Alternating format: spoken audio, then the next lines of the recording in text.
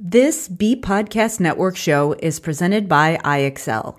Loved and trusted by more than 1 million teachers, IXL enhances your teaching and takes work off your plate, so you can make an even bigger impact on your students.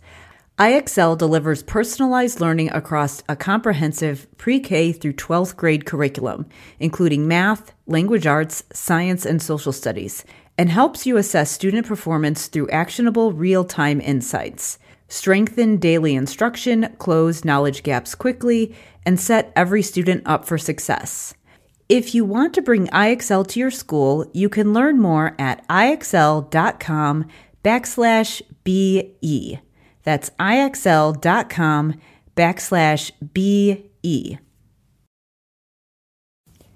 We're proud to be sponsored by MyFlex Learning. MyFlex Learning is a scheduling platform that helps middle and high schools meet the individual needs of all students. Schools can easily create and manage time for flex blocks, activity periods, RTI, therapy, and teacher appointments, and much more. With its built-in accountability tool and reporting features, MyFlex Learning solves your challenges around getting kids where they need to be and understanding how flex time is spent. Make your flex time work for you. Visit myflexlearning.com/BE to learn more and receive $500 off the first year. That's myflexlearning.com/BE. This is Dr. Karen, and you are listening to the De Facto Leaders Podcast on the B Podcast Network, where I help pediatric therapists and educators become better leaders so they can make a bigger impact with their services. With over 15 years of experience supporting school-age kids with diverse learning needs, I'll share up-to-date evidence-based practices, my own experiences, and guest interviews designed to help clinicians, teachers, and aspiring school leaders feel more confident in the way they serve their students and clients. I'll cover a range of topics designed to help you support students' emotional and academic growth and set kids up for success in adulthood, including how to support language, literacy, executive functioning, as well as how to help IEP teams working together to support kids across the day. Whether you want to learn more effective strategies for your therapy sessions or classroom, be a more influential leader on your team, or find creative ways to use your skills to advance in your career, I've got you covered.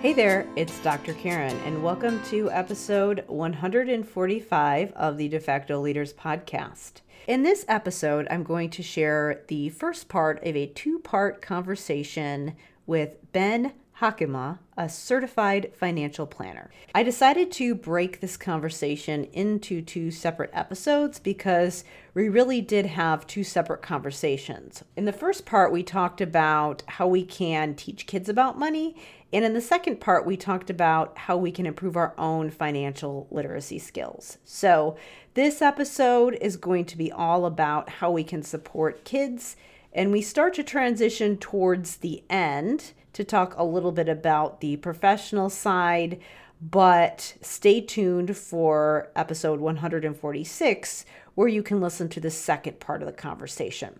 So executive functioning and financial literacy go hand in hand, which is why money management should be part of any K-12 curriculum.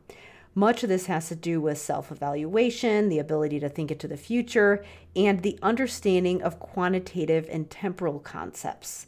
There are endless digital tools designed to help people manage their finances, but these tools won't be useful for people who don't have a solid sense of the quantity or the value of money and how to know when to use those tools and when they're relevant. So that's why I invited Ben Hockema to episode 145 of the De Facto Leaders Podcast to discuss how we can talk to kids about money and help them develop financial literacy. Ben is a certified financial planner and the founder and advisor of Illuminate Wealth Management.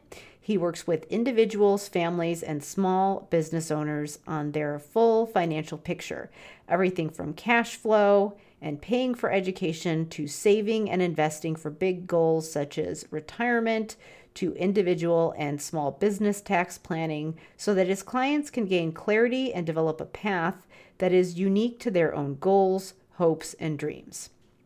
In this conversation, we discuss how to overcome shame so you can teach kids about money, even if you're not a financial expert or don't think you're good at money management. How to have intentional conversations that help kids understand the value of money. How to make money tangible and help kids learn the value behind the numbers and all those digital tools. What skills and abilities should someone have before they get a credit card, especially when you're working with young adults? How can families set up boundaries and expectations in their homes when it comes to responsibilities, chores, and earning money?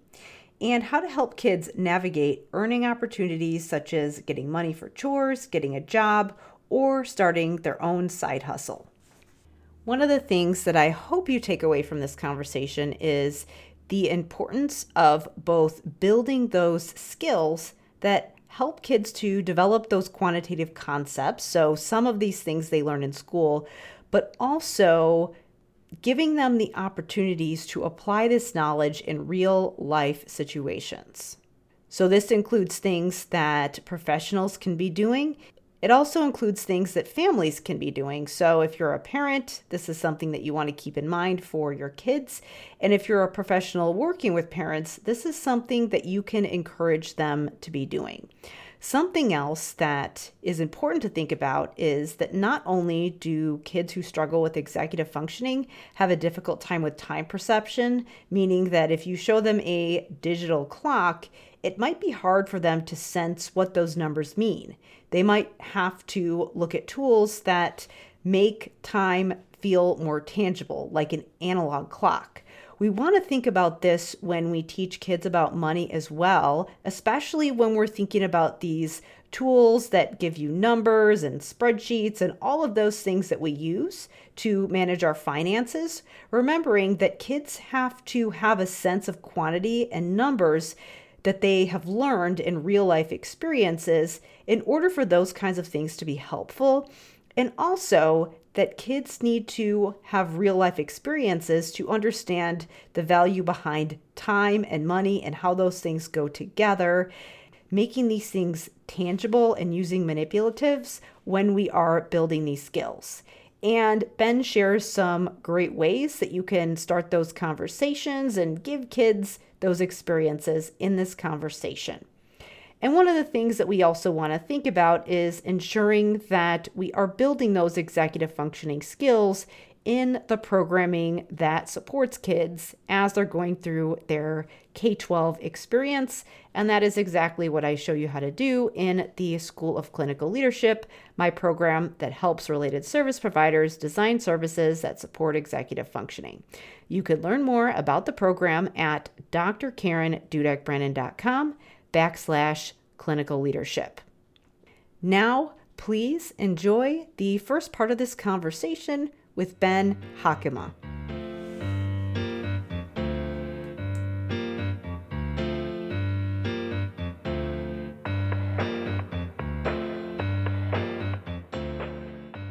Today, I am joined by Ben Hockema from Illuminate Wealth Management. So thank you so much for being here with me today. Thanks for having me here. So let's start off with having you just share a little bit about yourself and what you do. Yeah, for sure. So I'm a certified financial planner, started Illuminate Wealth Management right before COVID, January 1st, 2020. Great time to start a business, but Yeah. we we focus a lot on financial planning. A lot of people hear wealth management and they think either investments or insurance salesman. And although we do advise on investments and insurance, it's the whole comprehensive picture. So my youngest clients in their 20s, oldest clients in their 90s, everything about every stage of life, anything related to money, we're working with clients. I worked at another firm for about 15 years before starting right at COVID. So Yeah. great time. And we now have, I've got some people that work for me in multiple states. So we really are nationwide at this point. Was that the plan before you knew COVID was going to happen? Or how did that line up? Like, why did it happen at that time? Yeah, it's a good question. So I planned to leave my other firm and start January 1st. And a big reason for it was just kind of work-life balance. Yeah. That's was a big buzzword before, and now is even bigger, I think, since Mm-hmm. then.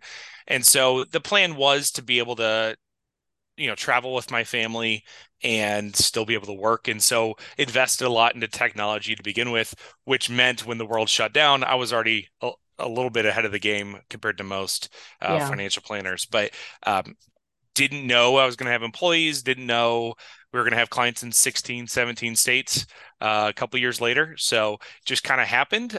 So it was Yeah. kind of intentional, but a lot of it was not. Yeah. Well, you never really know. I mean, you can plan, but not too much, or like Exactly. you can't always predict everything. I think it's a like a paradox. You can plan and have your vision, but also know that there's things that you will have to shift and adjust along the way. Absolutely. Okay, so before I know we wanted to talk about, how do we support kids and help Hmm. them think about money, but then also we have a lot of professionals here who are also working on their own Hmm. portfolio or just their own career and thinking about money. But I am curious, since you mentioned that you work with people of all different ages, I know there are some people who really want a financial planner who understands what it's like for their generation. They kind of feel Hmm. like, people who were growing up 20 years ago, it's just very different. And Hmm. the different generations are dealing with different issues. And so I'm just curious what your experience has been with the different generations, or Hmm. if you found that by like the age and the experience and the type of clients that financial planners work with, like how does that impact Hmm. things? I don't know that anyone's asked me that question. That's a great Yeah. question. So, Because I'm thinking of somebody who is like, I want somebody who understands what it's like for millennials, who is a right, millennial, right. or at least has a lot of experience for millennials. So, anyways, go Absolutely. ahead. I'd love to hear your thoughts. So I have found, and I think there's a lot of industry studies that would support this, that most people want an advisor within 10 years of their age. Uh-huh. That Yeah. typically has happened. What was interesting is earlier in my career, I'm in my 20s and I'm starting to meet with clients and saying, why would anyone ever hire me? At that point. And then I started to hear, well, now I'm approaching retirement and so is my advisor. I now want somebody who's a lot younger than me because I want you to work with me the rest of my life. And I'm losing my advisor. And so naturally, while you're working, I think a lot of people gravitate towards somebody close to their age. And then when their advisor retires, if they're still working with somebody, they shift to someone who's a couple decades younger just to work on that. But with that, I think there are some similarities across just people, right? People are people. Hmm. And one big thing that comes out is I've got a client, he recently passed away, but he was 97. And between my partner and I, we worked with him for almost 40 years. There were things that he would talk about that happened when he was 10 years old, 16 years old, that still affected him in his 90s because Interesting. there's a relationship with money that everybody has, whether you admit it or not. And the way he thinks about money and scarcity and running out of money and all of these things, he had nothing to be worried about, that he could live a lot longer than he did and still have money. But just some things that were in his brain during the Great Depression that were, Yeah. stuck, that affects you the rest of your life. So there's some foundational things that we all kind of experience. But kind of getting to your question, there is something to be said of what millennials experienced is different than what boomers experienced. And Yeah. so your formative years are going to impact the way you think about money and then what you do with it. Hmm. Yeah, I mean, I think my response to that is always like, I think that having somebody who has had the same experience as you is one way that they can gain knowledge of what you're going through. It's not the only way, but I get that. I mean, people just want to know that the person supporting them hears them and understands them, and is not going to give them outdated advice. Or with money, just the shame piece. Hmm. You don't want somebody who's going to be like, you're spending too much money on lattes Right. or whatever, Right. like there's a lot of shame marketing with money. And so I think that, oh my gosh, I can tell stories of, conversations I've had with people older than me who, um, even just with career decisions, where it's like, I was having a conversation with the person who, was very well meaning. And this is at the beginning of my career. And I had a master's degree. And, it was like, we're figuring out where we want to live. And I'm like, well, I have a job here. And like, you're trying to figure out, with your spouse and figure like where are you going to live and who's like, how's the commute. And someone said to me, well, why do you need a job? Your husband is working. And I was like, I have a master's degree and like advanced training, and we don't have any children. Like, why would I not be working? And again, it's just that, I mean, it was a generational thing. Right. It's kind of assumed, well, you're going to be, in the home. And, I know that most people wouldn't say that anymore, but just even the things that you think about in planning your life that are going to Mhm. impact your financial decisions and all of the things. So Right.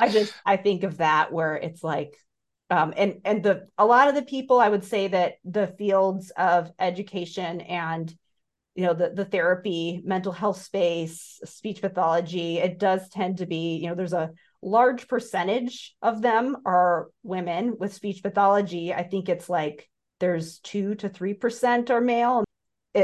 Times have changed, but I do know that there are people who are in the field where it's kind of like, um, depending on how old they are, it's like, well, your career and your income, it's a supplemental income. You're not the breadwinner. Right. Your career is second to your husband's. Like, I know that some people got that messaging of like, just get married and have a man take care of you. And thankfully, I don't think people are getting that advice anymore, but I understand how people would not want someone who has that ingrained in their mind when they're trying to give financial advice. So, Absolutely. Two things jump to mind as you kind of talk through that.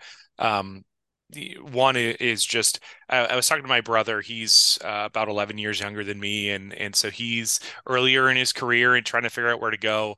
And he was asking, people my parents' age advice on career things. And then as a business owner, I was saying, I don't know that that still applies anymore. yeah. That was a great idea, but I don't know that you should approach it that way. And maybe, the interview process is a little bit different now. And what do you Oh, write on your yeah. resume? All those things are just wildly different today than they used to be.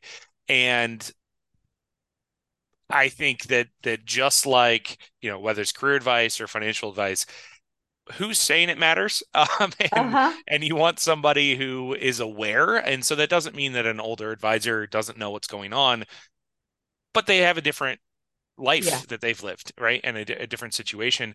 The other thing I'll say that I've found that I didn't realize, at least earlier in my career, how impactful this would be. But at this point, I probably worked with 200, 250 client families.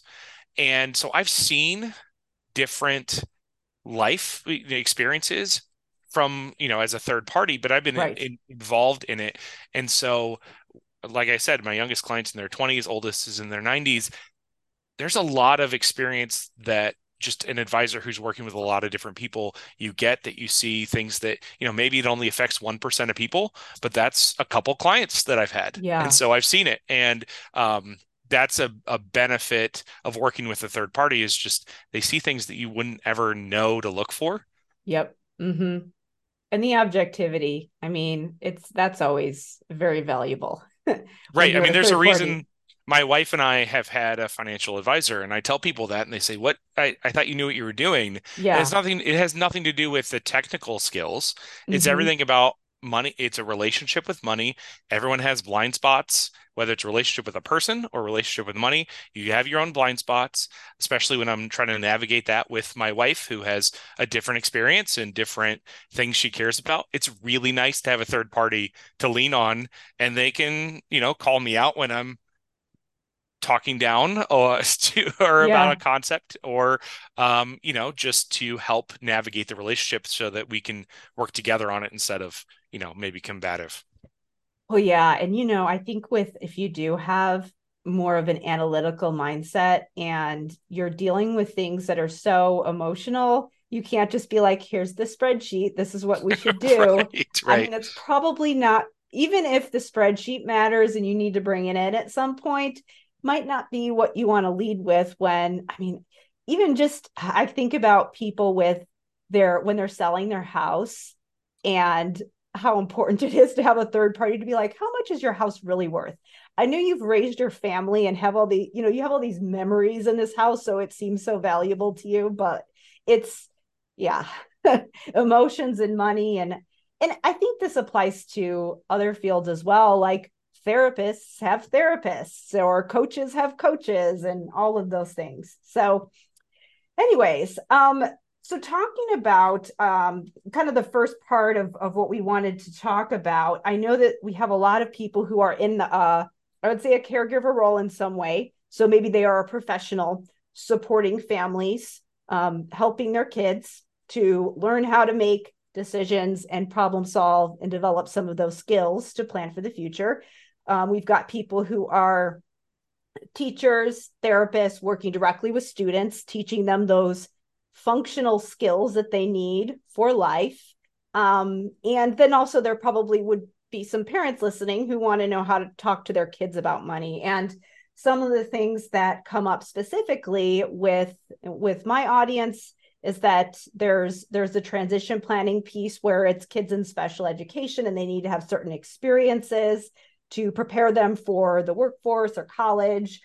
People with things like, ADHD, dyslexia, other learning disabilities that impact their executive functioning, which is all about thinking into the future and how do your decisions that you're making today impact what happens in the future, and being able to plan for those things. And I think money, even when we think about math skills and like being able to visually see the money and like where's your money going, and credit cards, it's easy to kind of put it out of your mind and not see it. So I would love to know, just at a high level, maybe the principles that you start with when you're working with families when they're talking to kids about money, and just kind of high level how you start, and then maybe we can talk about some specific Okay. strategies from there. Absolutely. It's we could talk for hours, I think, about Yes. about all the specifics.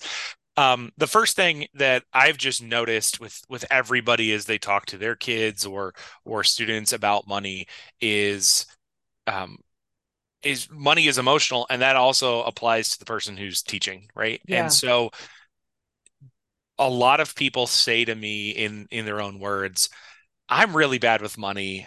Who am I to Mm-hmm. share this with somebody or something else?" And so you mentioned shame, or a couple minutes ago. I think there's a lot of shame marketing and a lot of things that says you're not good enough. There's a perfect way to do it according to the spreadsheet and you need to follow it, and whatever else that looks like. And I think that actually, both for yourself so that you're able to talk about it, but also to express that to kids, that the entire financial world is really out there to get you to take action and not always Mm-hmm. in your best interest. And it's really easy to fall into these traps of, um, I'm not good enough, whatever Mm-hmm. else. You think you should be good with money, but it's not taught in most settings. Parents don't do a great job in general teaching kids about money. And so we're all kind of out here trying to figure it out at the same time together. Mm-hmm. And so just kind of that high level, it's okay to make mistakes, but there are some principles, which we'll get to in a second, that are just really important to do. But start with kind of get rid of that shame, because you need to be able to go and kind of do it yourself. When we talk about kind of big principles, one one thing that I found, especially for older kids and young adults, is automation as much as possible is Yeah, really that's a good important. one. Make come up with the plan once and then automate everything else so you limit all the Mm-hmm. decisions that need to be made, I think is huge. Um, but as we kind of apply to everybody, money has value. it's easy if you get a dollar and you don't know what it is. If you're a young kid, a dollar doesn't mean anything to you. But just kind of talking through that money is based on both scarcity and demand and what you're doing, I think is one good kind of high level concept. Understand where money comes from is related to that. Why does it have value? It has value because you had to work for it. And Mm-hmm. I know that my daughter, so I have two kids, my daughter's 7. Um, she loves stuffed animals. She has over 100 probably. And every, Christmas, birthday, whatever, she always asks for them. Her two favorite stuffed animals are the ones that she worked for to save up her money and then Mm-hmm. purchased. Yeah. And that has value to her because she worked for it. And that is kind of a nice start when we talk about money is you worked for it. That's why it's more meaningful to you. So that's an important one. Money's not unlimited, and just being intentional about how you save first before you spend is really easy. So we can dive into all those a little bit more, but kind of a high level, there's a lot there.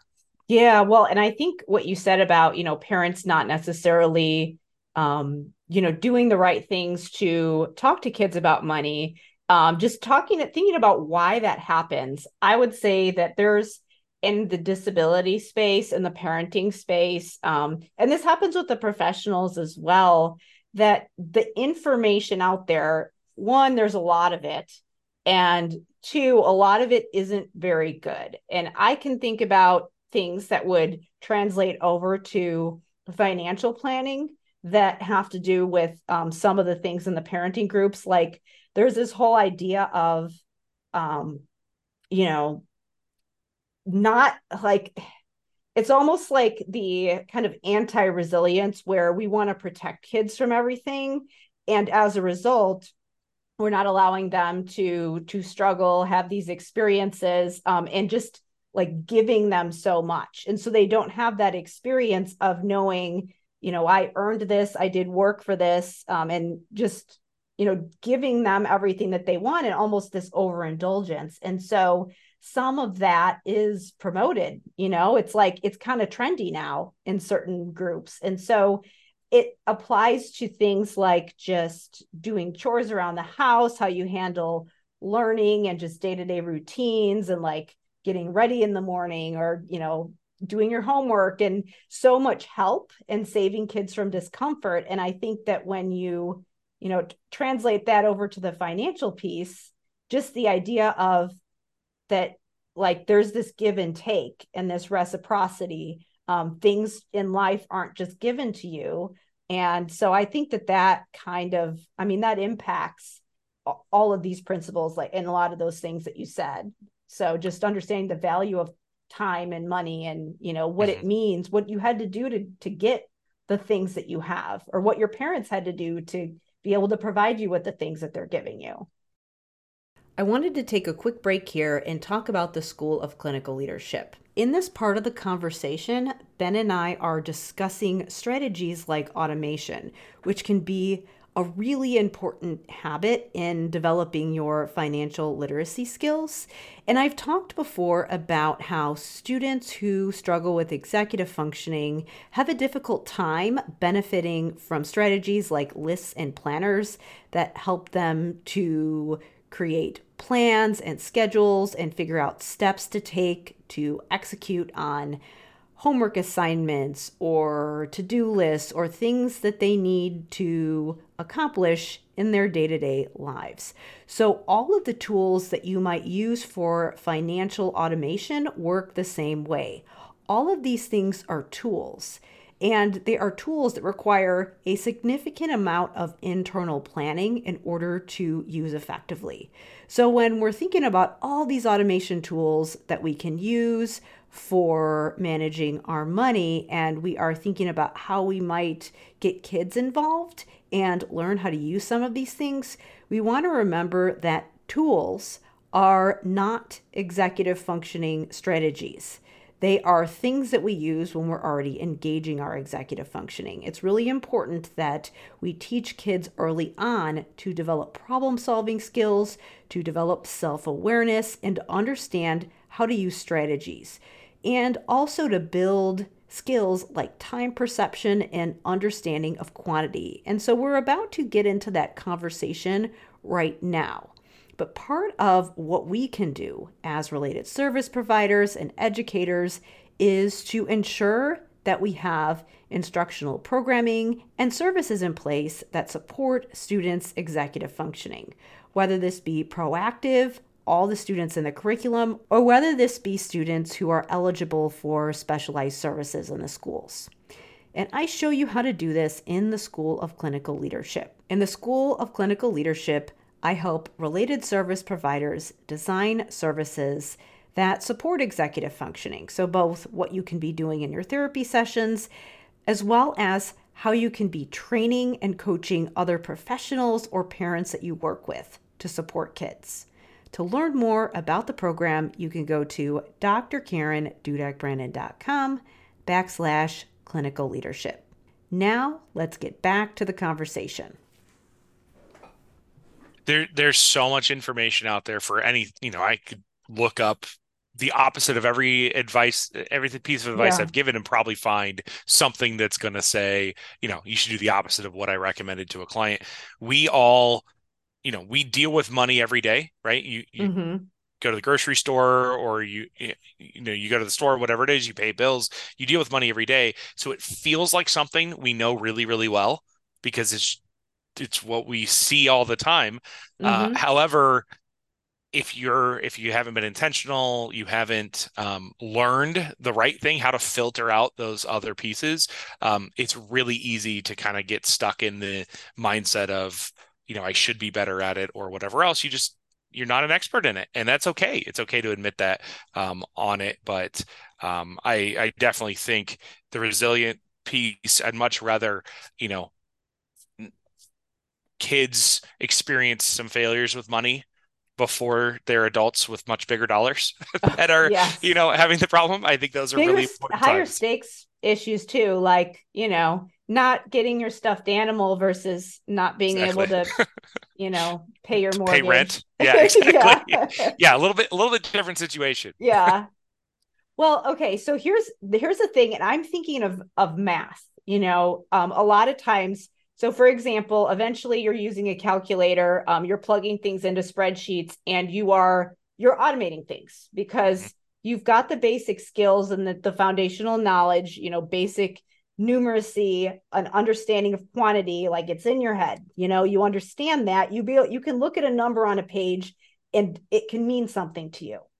And so, eventually you can get to that stage of automation, which is so important for us to be able to do to have good habits as adults. But when you're talking about kids who don't necessarily have those concepts yet, it's like there's this pre-stage to get to the automation of, well, we do, like how in math, you have to do things by hand first to understand the concept. And then you can get to the point where, okay, we've learned this, and now we can move on to these more advanced things, which is kind of the same thing with financial planning. So, when you're talking with families, what are some experiences like, if you think about elementary school, high school, or young adults who are preparing for college or the workforce, like, what are some experiences that families can make sure that they give kids to help them to understand those underlying skills that are going to help them develop good habits and automation? Mhm. Great. The number one thing, no matter the age, I think having an open communication about money is the beginning, right? So if Yeah. you're paying for something, again, you're at the grocery store and with your 4-year-old, just talking about, I'm thinking about buying this, but I'm going to switch to Love this one that. because it's a little bit cheaper, or Mm-hmm. whatever else. I'm talking about the trade-offs so it becomes something that is normalized and it's not some new Mm-hmm. concept when they're 16 or whenever it is. So that's just kind of talking about it is first. A lot of Yeah. families never talk about money at all. You don't need to tell your 5-year-old or even your 18-year-old how much money you make, but having an open conversation about it, I think, is important just to make it normal. Yeah. Talking about wants versus needs Mm-hmm. of I need to pay for this. I want to pay for this. I want to go travel. It's a big thing in my family where we like to travel. but we are very clear that that's only happening because we've planned for it, we've saved for it. That's a conversation I have with my elementary school kids is Mm-hmm. we have a budget for the year that we have for travel, and when it's gone, it's gone. And so Yeah. that's something we talk about. Um, and I think that can work for everybody. As you get, teenage years, definitely setting up some rules that every time you get some money, you should put it into a couple different buckets. Mm-hmm. So physically taking the money, I think that's important. You talk about Yeah. physically having money, not digital. There are some good like debit cards that are for kids. Those are nice once you've learned those skills, but you need to Mm-hmm. physically see it. You need to take the Yeah. money and you have to say, okay, I got $10. I'm going to put $2 into this longer term. And what is that for? That's to save, for my daughter, to save for buying the stuffed animal down the Mm-hmm. road. Yeah. Here's some money that goes here.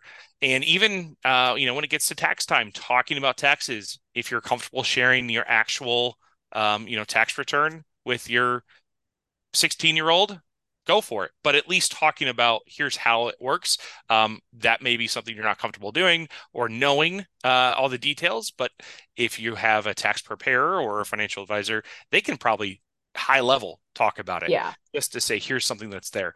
And just there's a value of getting a job if you can have the job. Yes. If you can have the job, and obviously I know there's a wide range of listeners here, but there's an importance. Working at McDonald's is a good way to learn some skills and It is. understand, okay, I have to work for this money. Here's what that means. And then what do you do with it? So it's not just Mm-hmm. get a job and now you go spend all the money, but actually putting some standards in place. Okay, here's something that you can save 20% of it. If just number one concept, if you save 20% of your income, I know it's really hard. If you save 20% of your income, you're going to be fine. Like I'm just Mm-hmm. broadly going to say that. So Yeah. start with that for everybody. Simple concept. As your income grows, you save more. Everything's going to actually probably work out if you're able to do that. Yeah. Well, and I think with the employment thing, there is so many benefits to that, just beyond the financial piece, just knowing how to work with people, understanding how to manage a schedule.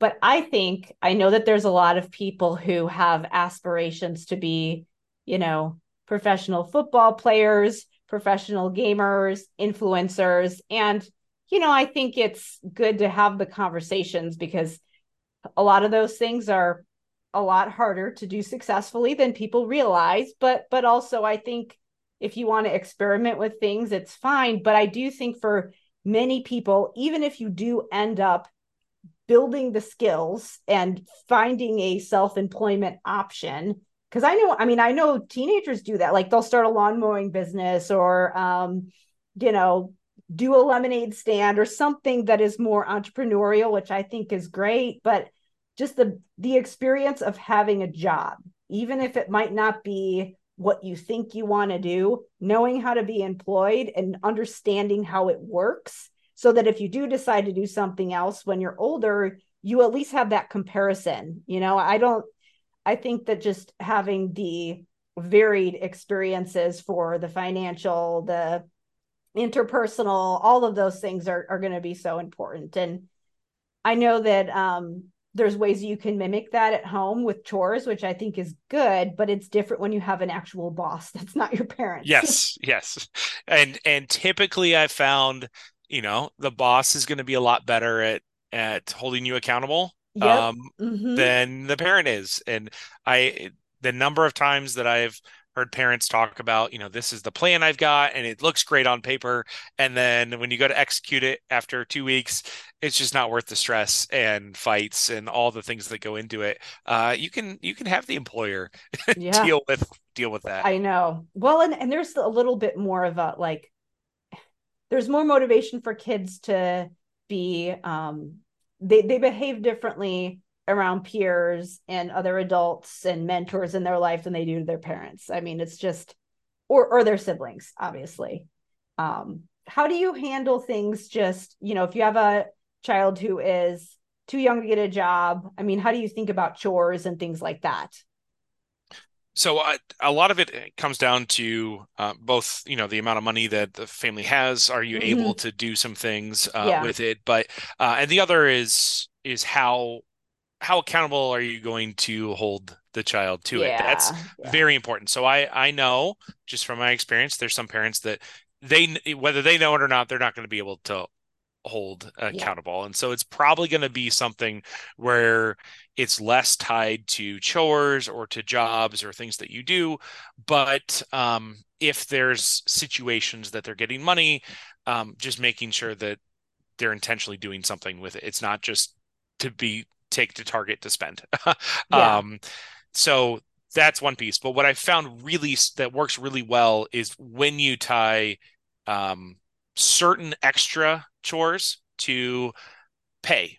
And Hmm. so there should be some things as being a part of a family that you have to do just because you're part of the family. You don't get Yep. paid for Hmm. it.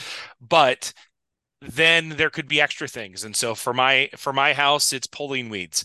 Um, we hate pulling weeds. All four of us in my house do, and it's not part of a typical chore list that we have. But if you're going to do it, we have a small amount of money that our kids can earn, and one of our kids is more likely to do it than the other, and that's fine. We just then have to only pay one of them. Yep. And when the younger one complains that she doesn't have any money, it's because you didn't work. You have the opportunity and not giving in and not buying something just because they're throwing a fit or whatever else. So, Hmm. being consistent, if you're able to do that, I think is great. Tying something to it. If you're willing to go all the way to say, put it in three buckets, put it into savings, a spending, and maybe a giving piece, just to think outside yourself. I think that's really important and helpful once they're earning money. Um, I have even debated um, having a tax every time that my kids get paid. I'll increase their pay a little bit, but Interesting. they have to pay to our family because taxes are a fact of life. There's no way Hmm. around it. But I'd rather them learn it at 12 than learn, when they get their first job and they say, "What is this FICA nonsense that I have?" Oh yeah, or even like I have had and this is, obviously people we'll get into this in just, a few minutes, but when you switch from being an employee to self-employed and realizing how taxes work, I know some people are like, I knew I had to think about this, but I didn't realize how much I'd be paying, or like, Right, I mean, right. I've heard, some stories. Anyways, one last thing I wanted to ask about relating to kids before we kind of switch over to how we can support the adults. Thinking about credit cards, I have even in some of the, I would say this person I'm thinking of does do a little bit of the shame marketing, but he's having a conversation with this person in their early 20s, going through their financial plan, and he's like, you are not a credit card person. You cannot, based on what I'm seeing right now, you can't be a credit card person right now. So obviously with credit cards, it's not, for people who have a hard time with that sense of money and like truly deeply understanding what the numbers mean, a credit card is going to be difficult for them, and that you do have to have a certain level of skill and understanding to be able to use a credit card Mhm. responsibly. So how do you think about integrating that in when you've got, little kids who it's maybe like, here's $5 to go spend at the dollar store, and you've got to think about that versus you've got an older child who is starting to, maybe they have a job, they're able to be more independent. When does the credit card come in, and what are some prerequisite things that you like to Mhm. see in really anybody before you recommend that credit cards come into Mhm. the picture? So I'm gonna answer it in a second, but when you said that, it really jumped out, and I want to make this very clear. Uh-huh. Um, there are people out there that say you should open up a credit card in your kid's name to help them build credit. That is a horrible idea. Never do it. Okay. We can go in all the reasons. Oh Just man. don't listen to them. I understand what they're trying to say. It is not good. So don't do that. So Okay. with that said, with I that didn't even said, think of that, but I people was do it. thinking more of when you're going to just give Correct, them the correct. So we'll card. go there. We'll go there. But I just Yeah. had to say it before we moved off. Okay. I'm So glad you did. there are some people, I think the way you phrase it is great. There are some people that are not credit card people. Mm-hmm. They, through experience or not. And a lot of people don't know they're not credit card people until they've racked up credit card debt Mm-hmm. and not able to do it. If you're going to use a credit card, no matter the age, there has to be an awareness of what you can afford to spend Mm-hmm. first. And so I talk to a lot of clients about the difference between fixed expenses and variable expenses. Mm, Fixed okay. expenses are the things you have to pay for no matter what. A lot of that can't be put on credit cards. Things like I can't put my mortgage on a credit card. Things that are health insurance premiums. Those are some big numbers for a lot of people. Those are fixed expenses. Variable expenses are the things that change week to week or month to month. That is typically where people are using credit cards. Mm-hmm. And Yep. where you get into spending trouble is either have too high of fixed expenses, so you take on too much debt or things you can't afford, which is a one-time decision, or it's the every decision that happens, every single Yeah. day using credit cards. And so there needs to be an understanding. Maybe it's weekly, maybe it's monthly, of how much can you afford to spend total for variable expenses. And that's basically how much can I spend on a credit card. And as long as someone is keeping track of that, they're looking at their credit card statement to see what they've spent. They have a general idea. Maybe they're using a budgeting app. Then credit cards are great and they can be used effectively. If someone's not willing to put in that work, they shouldn't have a credit card, Mm-hmm. period. Yeah. If you're not going to take the steps to be responsible with a credit card, then you're not able to have a credit card, and that's okay. Um, so there's a lot there. There's a spectrum. It's not good or bad. Credit cards are just a tool, just like money. Money is just a Yep. tool, and it can be used really positively or really negatively. And you Yeah. just need to know kind of where you fit in there. I could tell you some stories that would probably infuriate you from some of my sales and marketing training. So I went through a sales training where, you're offering consulting. What I was doing was you're on the consult and then you talk about like, what's going on, like can I help you? And you get to the end of the call where it's like, okay, here's the package I can offer you, like here's the investment and all of that. I'm a therapist. I don't have formal or didn't have formal sales training at the time, and I signed up for this program. And some of the things that they teach you, like overcoming objections with why people can't pay for it, which sometimes people do can really afford it and they're just kind of getting stuck. But some of the things that I was told I needed to do were just straight up shady, predatory, like encourage people to sign up for those 18-month no interest credit cards. Mm. But a lot of people, like if you already have credit card debt, you might not be able to qualify for one of those. Or some of those options, they have this insane interest rate. To me, that's just sending you down this path of poor Mm. decisions. If you don't have the money, you don't know how you're going to pay for it, and you're taking out a loan that where you Mhm. have no plan for how am I going to make the money to pay this off. And I was like, what is this really happening? You're really recommending that I do this and saying that I'm helping people? Like, again, like people don't always know how to support their kids with money. They don't always know how to make good decisions. Well, when there's people giving people advice like that. Right. That's a great, that I'm not surprised at all. I mean, it's unfortunate that I'm not surprised at all that you said that. But that's a great example to talk to your kids about. Yeah. Whether if you sign up for something like that or you didn't, but you Yeah. got exposed to it, that's a great time to say, this is the type of marketing you're going to get. This is the type of sales pitch you're Yeah. going to get. And here's how I felt when I saw that.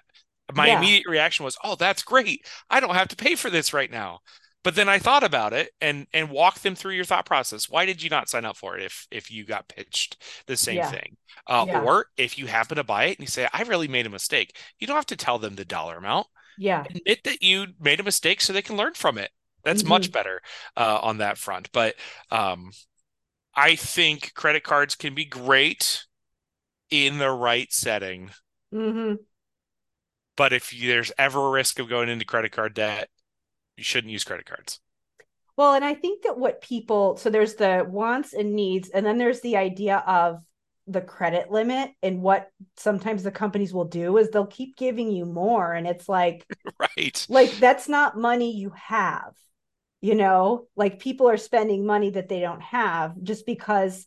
And again, I'm not saying this to shame people. Like if you are overwhelmed and you're kind of having a hard time seeing the whole big picture, it's almost like social media where that you shouldn't be scrolling social media and clicking on this and that or whatever, but you're in there and it's intentionally addictive. And I think some of those things it's like intentionally meant to trick your brain Oh into yeah. making a poor decision. Even if you're an adult, like good cognitive skills, Right. you can get into a situation where you are making an emotional decision based on whatever. And yeah, I mean, I think that that's important when, as we're kind of shifting over to the adult professional side, when you're trying to invest in support, because a lot of times for me, this is when I was wanting to start my business. I was, going from being a therapist. I'm trying to help people. I want to start a business that's done ethically. And I'm trying to navigate all these different things about, again, a lot of people they're a therapist and they're not used to charging people for their Mm-hmm. services. And that's a whole thing. And I mean, I think it can be very hard to navigate for people. So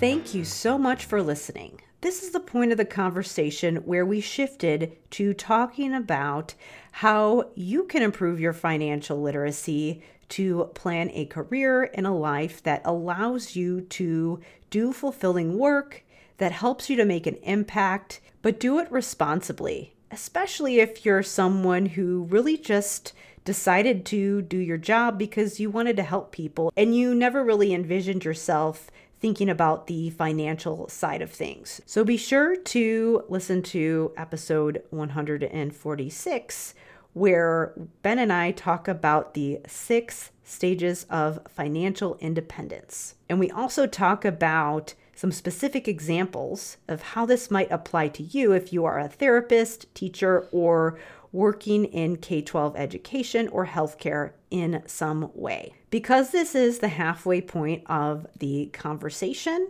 we didn't get to the point where Ben shared where you can connect with him, but you can connect with him on LinkedIn as well as dollarsandkids.com and at his Illuminate Wealth Management website. So be sure to check the show notes for all of the links for where you can connect with him. And if you want to learn more about the School of Clinical Leadership, my program that helps related service providers design services that support executive functioning in K-12 kids, you can go to drkarendudekbrandon.com/clinical leadership. If you have a suggestion for a guest, or if you would like to be a guest, please email me at talktome@drkarenspeech.com. And if you found this episode useful, please leave me a rating and review wherever you listen to your podcasts.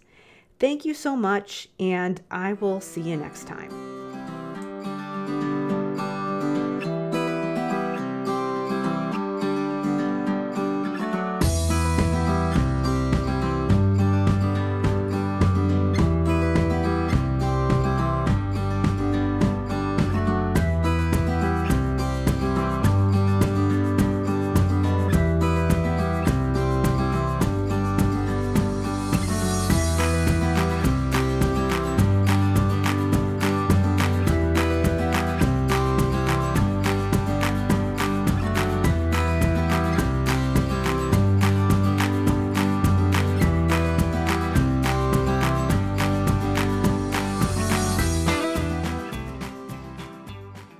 Do you want to simplify your school's technology, save teachers time, improve students' performance on state assessments without just teaching to the test? You can do it all, but don't waste another minute. Head straight to ixl.com/BE to learn how IXL's research-based teaching and learning platform can help you achieve all these goals. That's IXL.com/BE. There are lots of solutions out there for giving students what they need when they need it. But when do they actually do all of those things? You need flexible time. When added into the master schedule, flex time enables students to get extra help or intervention, meet with teachers, make up work, get physical exercise, and try new enrichment offerings. If you're thinking of giving it a try, check out My Flex Learning, which unlocks the benefits of flex time without the common challenges. Its intuitive design makes implementation and training a breeze. Make your flex time work for you. Visit myflexlearning.com/BE to learn more and receive $500 off your first year. That's myflexlearning.com/BE.